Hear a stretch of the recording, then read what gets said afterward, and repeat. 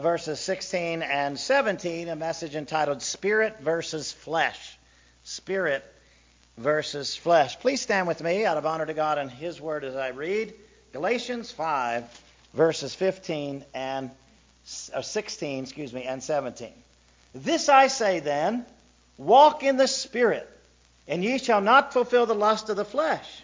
For the flesh lusteth against the Spirit, and the Spirit against the flesh. And these are contrary the one to the other, so that you cannot do the things that you would.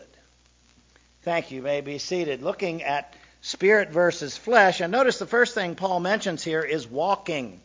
Walking. He says, walk in the Spirit in verse 16. Walking. So a man was celebrating his 100th birthday, and everybody complimented him on how athletic and well-preserved he was. I will tell you the secret of my success, he said. My wife and I were married 75 years ago, and on our wedding night, we made a solemn pledge. Whenever we had a fight, the one who was proven wrong would go outside and take a walk. Gentlemen, I've been walking every day for the past 75 years. So Paul says, walking. We are to walk in the Spirit, he says in verse 16. Now that word walk in the Greek actually it literally means to walk around. To walk around. And what does walking around in the Spirit entail? It means yielding to His leading. It means receiving His advice, His conviction. It means depending on His provision. It means permitting His fruit to show in us, which will promote righteous behavior and which will inhibit sinful behavior. So walking around in the Spirit, it's not, some people would look at this and say, well, you walk in the Spirit, that's a one-time thing. No, it is walking around in the Spirit. As you go, as you're walking through your life, you walk in the Spirit. Yielding to His leading, receiving His advice, His conviction, depending on His provision, and permitting His fruit to show in you. Now, we receive the Spirit that we're going to walk around in. We receive the Spirit at salvation. The moment you receive Jesus Christ as your Savior, you believe He died, was buried, and rose again from the dead for you. That's when God's Holy Spirit comes to live inside of you. One of my favorite passages in all the Bible is 1 Corinthians chapter 6, verses 19 and 20. Paul, you can tell as he's writing it, he's almost incredulous that these people don't seem to understand that they are indwelt by the Holy Spirit of God. 1 Corinthians 6, beginning in verse 19, Paul starts with this question. He goes, what? Know you not that your body is the temple of the Holy Ghost which is in you, which you have of God, and you are not your own? For you are bought with a price, therefore glorify God in your body and your spirit, which belong to God. So we receive at salvation, we receive the Holy Spirit of God. And we are to walk in the Spirit every moment thereafter. Again, as I mentioned, this is a continual journey. It's not a once-in-a-lifetime event. Okay, well, I was saved, I received God's Spirit in my life, and now I'm done with that. I've already done that. No. Your salvation is a point in your life. That's a one-time deal. But then you walk around in the Spirit for the rest of your life. He lives in us. We walk in Him. And the benefits of walking in the Spirit are many. First of all, we will not desire fleshly lust. Look in verse 16. Walk in the Spirit, and you will not fulfill the lust of the flesh. And so one of the benefits of walking around in the Spirit is you will not desire fleshly lusts. Secondly, if you walk around in the Spirit, you're not bound by the Old Testament law. Look down in verse 18. But if you be led of the Spirit, you're not under the law. Thirdly, if we walk around in the Spirit, we experience His fruit in us that is both pleasing to God and to us. You know this passage beginning in verse 22. But the fruit of the Spirit is love, joy, peace, long-suffering, gentleness, goodness, faith, meekness, temperance. And so this fruit is produced coming from the Spirit living inside of us. The first fruit is mentioned there is love. This is a love for God and a love for one another. And then he mentions joy. Now, joy is something that's unaffected by external circumstances. Sometimes people confuse joy and happiness. If you look at the word happy, the root is happen. So something happens to you and makes you happy. But that happiness fades. Joy, though, comes from the Spirit, so joy is eternal. So you can be not happy and still be filled with joy. So if somebody does something nice for you, you're going to be happy, but that wears off. If somebody does something mean to you, you're going to be unhappy, but that wears off. So happiness comes and goes. Joy comes from God's eternal Spirit living within you. Joy is here to stay. And so the fruit of the Spirit is love, joy, peace. Having peace with God, peace with others, peace with yourself. Indeed, inner peace. As Paul would write elsewhere in Philippians 4:7, and the peace of God that passes all understanding shall guard your hearts and minds through Christ Jesus. And then he mentions patience. Patience with God. First of all, He's not on our timetable. We're on His. Now, sometimes we confuse that. We think God should be on our timetable. God should act when we want Him to act. God should do it when and how we want Him to do it. But the fact of the matter is, we need to have patience with God because He's not on our timetable. I love that song, even though I butchered it, in His time. He makes all things beautiful in His time. Not in our time, in His time. And so we must have patience with God. We know we got to have patience with others. And we even need to have patience with ourselves. You know, it takes a long time to mature to physical adulthood. And it also takes a long time to mature to spiritual adulthood. And we all mature at different rates. Just like, they say women or girls mature faster than boys do, when they're growing up. But it's also true in the spiritual realm, not boys and girls, but everybody matures at different rates, including ourselves. And so we have this fruit of the Spirit, patience, patience with God, patience with others, even patience with ourselves. And then he mentions the next facet of the fruit is gentleness, which is another way of saying kindness. And then goodness. Goodness means being moral and upright. Then he mentions faith. Fruit of the Spirit of faith. That's not believing something. Faith here, as it's used, refers to faithfulness, dependability. It's not about trusting. It's about being trustworthy. It's not that you're putting your faith in God. That's not what's in view here. What's in view is that you are trustworthy. You are dependable. You can be counted on no matter what. You can be counted on at work by your boss and coworkers. You can be counted on at church by your spouse and your children. You can be counted on at home by your spouse and children, at church by your brothers and sisters in Christ. And you can be counted on at all times by your Lord and Savior, Jesus Christ. That's the faith that is in view here. And so love, joy, peace, patience, gentleness, goodness, faith, meekness. Now, we just talked about this Wednesday night at prayer meeting. Meekness is not weakness. Meekness is strength under control. Meekness is certainly not weakness. And we talked about Wednesday night, and I'm just saying that because some of you were already here. I don't want to seem like I'm being a dead horse, but meekness is something that's promoted in both the Old and New Testament, but it's not very popular. In fact, there's only two people known in the entire Scriptures for being meek. Moses in the Old Testament, Jesus in the New Testament. I'm not saying nobody else was meek, but nobody else is known for meekness other than those two in the Scriptures. But according to what Paul writes here, we should all be known, not only by our love, joy, peace, patience, and so on, but meekness. Then he mentions temperance, that's self-control.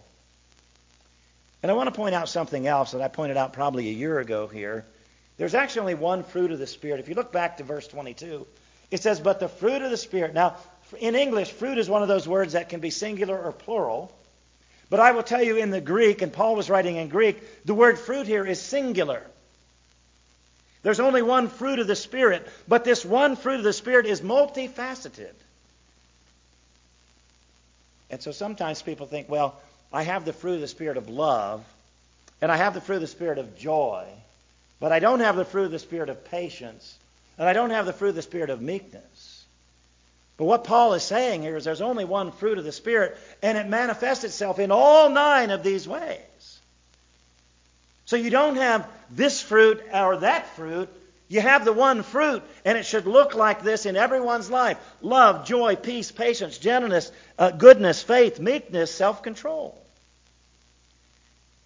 And even though each Christian life will be characterized by all 9 facets of the one fruit of the Spirit, certainly all of these facets must be cultivated to maturity. And so, yes, the Spirit living inside of you is going to produce love, joy, peace, patience, gentleness, goodness, faith. But it's our responsibility to cultivate those facets of the one fruit of the Spirit. And so the benefits of walking in the Spirit, number 1, we'll not desire fleshly lust. Number 2, we're not bound by the Old Testament law. Number 3, we experience His fruit in us that's most pleasing to God and to us. And lastly, we know that we're saved. When you walk around the Spirit, you're going to know that you're saved. Now, we got to skip back, to Romans chapter 8 and verse 16. But listen to what Paul writes here. He says, the Spirit itself bears witness with our spirit that we are the children of God. And so if you're walking around in this Spirit, one of the things He's going to do, He is going to remind you whose you are. You are a very child of God by grace through faith. And so walking in the Spirit is so critical for us as Christians. So walking. But secondly, Paul talks about warring. Warring, W-A-R, warring. The Spirit and the flesh are at odds with each other. Look in verse 17. For the flesh lusts against the Spirit against the flesh, and these are contrary to each other. The Holy Spirit leads us to please God. The flesh wants to please self. And so we've got a real problem here. And so God's Spirit living inside of us wants to do all the things that God loves. But the old man, the flesh, wants to do all the things that we want to do. And so we're being pulled.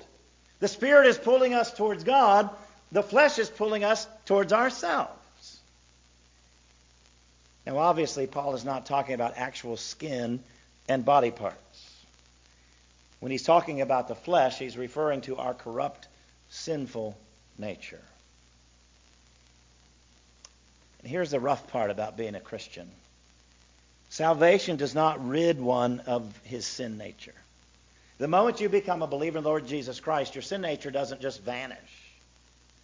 When you become saved, you still have the old sin nature, but then you've got a new nature that's added. You still have the flesh.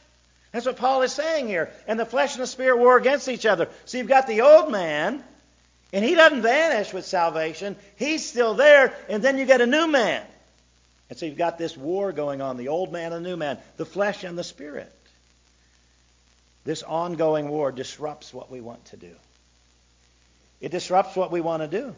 Again, look at the end of verse 17. He says, because of this war, you cannot do the things you would. Because let's be honest, if we were completely in control, we would only ever do things that please God. We would only ever think pleasing thoughts to God. We would only ever say pleasing things to God. That's how we want to live, but we all know that's not how we live. Because we got that old man, that flesh pulling us one way, and we got the Spirit, the new man, pulling us the other. And so this ongoing war disrupts what we actually want to do. As believers, we want to live lives pleasing to God. As believers, though, submersed in the flesh, we don't always do what we want to do. I like how Paul puts it in Romans chapter 7. It reads sort of like a Dr. Seuss book to me. In Romans chapter 7, beginning in verse 18, Paul writes, for I know that in me, that is in my flesh, dwells no good thing. For to will is present with me, but how to perform that which is good I find not. For the good that I would, I do not, but the evil which I would not, that I do. Sounds like Dr. Seuss. And that's Paul. Now, Paul was pretty far along the maturity scale, I would say. And he says, I keep doing this stuff I don't want to do. I keep following the flesh. I keep following the old man. That's not what I want to do. It's just what I do. It's an ongoing war. And this war endures until death, at which time we are finally freed from sin and the flesh. That's when we really get rid of the old man, once we die. Until then, we've got the old man, we've got the new man living here and causing this struggle, this war. Each Christian life is a battlefield. In fact, Paul wrote elsewhere of a war in his flesh. It's back in Romans chapter 7. And he uses these very words in verse 23. He says, I see another law in my members, warring against the law of my mind and bringing me into captivity to the law of sin which is in my members. Paul uses the term war because each Christian life is a battlefield. It is not Satan versus God. It's self versus God. I think, Ken, you mentioned it last week or something, going back to the old Flip Wilson, you want to blame, the devil made me do it. Why'd you do that? Well, the devil made me do it. Probably he didn't. It's just that old man. I'm not saying the devil's not real. He's real. But he's busy. And I guarantee he's not following you around 24 hours a day, 7 days a week, trying to trip you up. He knows you've got that old man. And that old man's going to trip you up aplenty. And if that old man needs some backup, well, then Satan or one of his demons may come and give you personal attention. But the fact of the matter is, that old man does a really good job of pulling us away from God. Satan will entice our flesh, but he doesn't operate it. But here's the good news about all this. This ever-present war is more evidence of salvation. A lot of times people say, well, how do I know for sure I'm saved? I'm not sure if I'm saved. I prayed and I invited Jesus Christ into my heart, but I don't know if I'm saved. Well, there's lots of different ways to know, but here's another one. If you experience this war, this flesh versus spirit, you want to do the things that please God, but you keep getting pulled the other. This is evidence you're saved. Because let me tell you what, an unbeliever doesn't care about pleasing God. They don't have a war going on inside of them. They just do whatever feels good. And they're fine with it. When you and I experience this war that Paul's talking about, as difficult as it may be for you, since every cloud has a silver lining, you can say, you know what, but here's some evidence. I'm saved. I've got God's Spirit living inside of me. I'm trying to do the right thing. I keep getting pulled to do the wrong thing. And that's not good, but it proves that God's Spirit is living within me. And so we see walking. We see warring. And then thirdly, I want us to look at warning. Warning. We must know how to recognize the flesh when it flares up. We've got to be able to recognize this old man when he flares up. The flesh reveals itself in unfaithfulness. First of all, look in verse 19. Sexual unfaithfulness. It says, now the works of the flesh are manifest. Which are these? Adultery, fornication, uncleanness, lasciviousness. These are all sexual sins and referring to sexual unfaithfulness. Whether it's being unfaithful to your spouse, a future spouse if you're not married, being unfaithful to yourself. The flesh reveals itself, first of all, in sexual unfaithfulness. Secondly, in spiritual unfaithfulness. Look in verse 20. Idolatry, witchcraft. Idolatry. We don't really worship idols per se in our culture. We don't build up these false gods made out of stone or metal. Whatever the case, typically we don't do that. But we must consider our devotion to that which is not God in terms of our time and money. How are you spending your time? How are you spending your money? You say, well, I don't have any idols in my house. But you may have idols in your heart. Look at what's number one in your life. Look at where you're spending your time, your money. That could be your God. And then, of course, he mentions witchcraft, sorcery, literally, in Greek, sorcery, the occult. And so the flesh, again, reveals itself in unfaithfulness, sexual unfaithfulness, verse 19, spiritual unfaithfulness, verse 20, interpersonal unfaithfulness. Look at the rest of verse 20 and verse 21. Hatred, variance, emulations, wrath, strife, seditions, heresies, envyings, murders, drunkenness, revelings, and such like. I'm sorry, I lost my place. And such like. Where's the rest? Oh, of the which I tell you before, as I have told you in the time past, that they which do such things shall not inherit the kingdom of God. So interpersonal unfaithfulness, hatred, fighting, jealousy, wrath. A good translation of this would be temper tantrums, selfishness, divisiveness, envy, even murder. Interpersonal unfaithfulness. And then personal unfaithfulness. The rest of verse 21 there. Drunkenness and gluttony. That reveling's there. It's gluttony. Well, we probably shouldn't, after that dinner, we probably shouldn't be talking about that. Because let me tell you what happened now. So I was the last one in line because I'm running my mouth, okay? I was really just exercising for when it was time to eat. I wanted to make sure that my jaws were in good shape. But anyway, little did I know that somebody had already made me a plate, but I didn't know that. So I made myself a plate, and when I sat down, I had 2 full plates.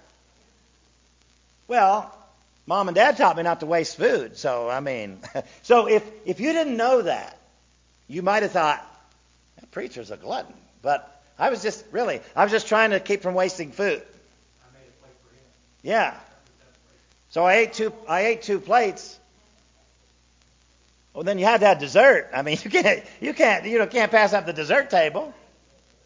Anyway, it's okay if now and then, you indulge like that, but certainly making it a habit, that would be sinful. But it's okay. And like I said, try not to waste food here. That's really the main thing. But the point of all this, the flesh reveals itself in unfaithfulness. Sexual unfaithfulness, spiritual unfaithfulness, interpersonal unfaithfulness, personal unfaithfulness. But notice what Paul says here, and the like, in verse 21, and such like, or and the like. In other words, this is only a representative list of unfaithful behaviors. It's not an exhaustive list. So you might look down through there and just cross over, I don't do any of those things. None of those. I must be perfect. No, Paul says this is a representative list of unfaithfulness. There are more things he could have listed, in other words. He didn't feel he need to. But notice the serious part of it in verse 21. Paul concludes by telling us that one who habitually engages in these activities is not a believer. He says, I've told you in time past that they who do such things shall not inherit the kingdom of God. That's serious. Not that maybe you trip up like I did at dinner today, okay? That's not going to keep me from heaven. But the fact of the matter is, somebody who habitually engages in these activities is showing evidence that person is not a believer, is not on their way to heaven. Again, isolated incidents may occur. Even sexual indiscretion, and I'm not condoning it, I'm just saying, whether it's an actual physical relationship or maybe just a pornographic relationship, these things can happen. Maybe somebody would dabble in the occult. Maybe you go to somebody's house for game night and they pull out the Ouija board. Don't play that, by the way. But I'm just saying, somebody might, out of ignorance, might just, dabble, trip up. But somebody who habitually engages in these behaviors is showing evidence. They're not heaven-bound. Who doesn't get jealous sometimes? Who isn't selfish sometimes? I have it in my notes, so I have to say it. Who doesn't overeat sometimes? Again, if these things are your lifestyle, there's a real problem. If this is how you live your life, living in the flesh, you need to check your salvation. Nobody's perfect. You hear the prayer that I pray every week. I say something to the effect of, Lord, we've all failed you again. We're confessing our sins. We're not perfect. Nobody is in this life. And so we all trip up here and there, time and again. The point is, Paul says, if this is how you live your life, though, you got a real problem. And you need to fix it. Continual involvement, walking in the flesh, is impossible for a believer. Again, we talked about walking in the Spirit. That's what we're supposed to do. But if you are continually walking in the flesh, that's not possible for a believer. It's possible for an unbeliever. It's their way of life.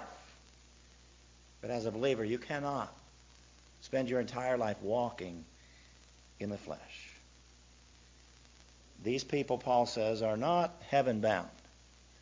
And as we know, there's only one other alternative. If you're not going into the kingdom of God, you're going to hell. And so, as we conclude from spirit versus flesh, Paul says, first of all, walking. It's not a one-time deal. It means walking around, living your life, walking in the Spirit. And there's so many benefits to walking in the Spirit. Secondly, we looked at warring. The Spirit and the flesh war against each other. Again, it's not God versus Satan. It's God versus self, more often than not. And then we looked at the warning. See how you're conducting your life. See how you're living your life. Are you walking around in the Spirit, or are you walking around in the flesh? If you are continually walking in the flesh, doing these things or things like them, you're not on your way to heaven. You're not a member of the kingdom of God. Check your salvation. And once you're assured of your salvation, begin walking around in the Spirit. Let's pray. Father, we thank you for this day today. We've had services this morning and then a dinner this afternoon and now an opportunity tonight. We're so grateful for your grace. We're so grateful for your word. We're so grateful for your salvation. We're grateful for your Spirit that lives in us. May we walk around in him every moment of every day. And we'll thank you in Jesus' name. Amen. Good night, everybody. Thank you.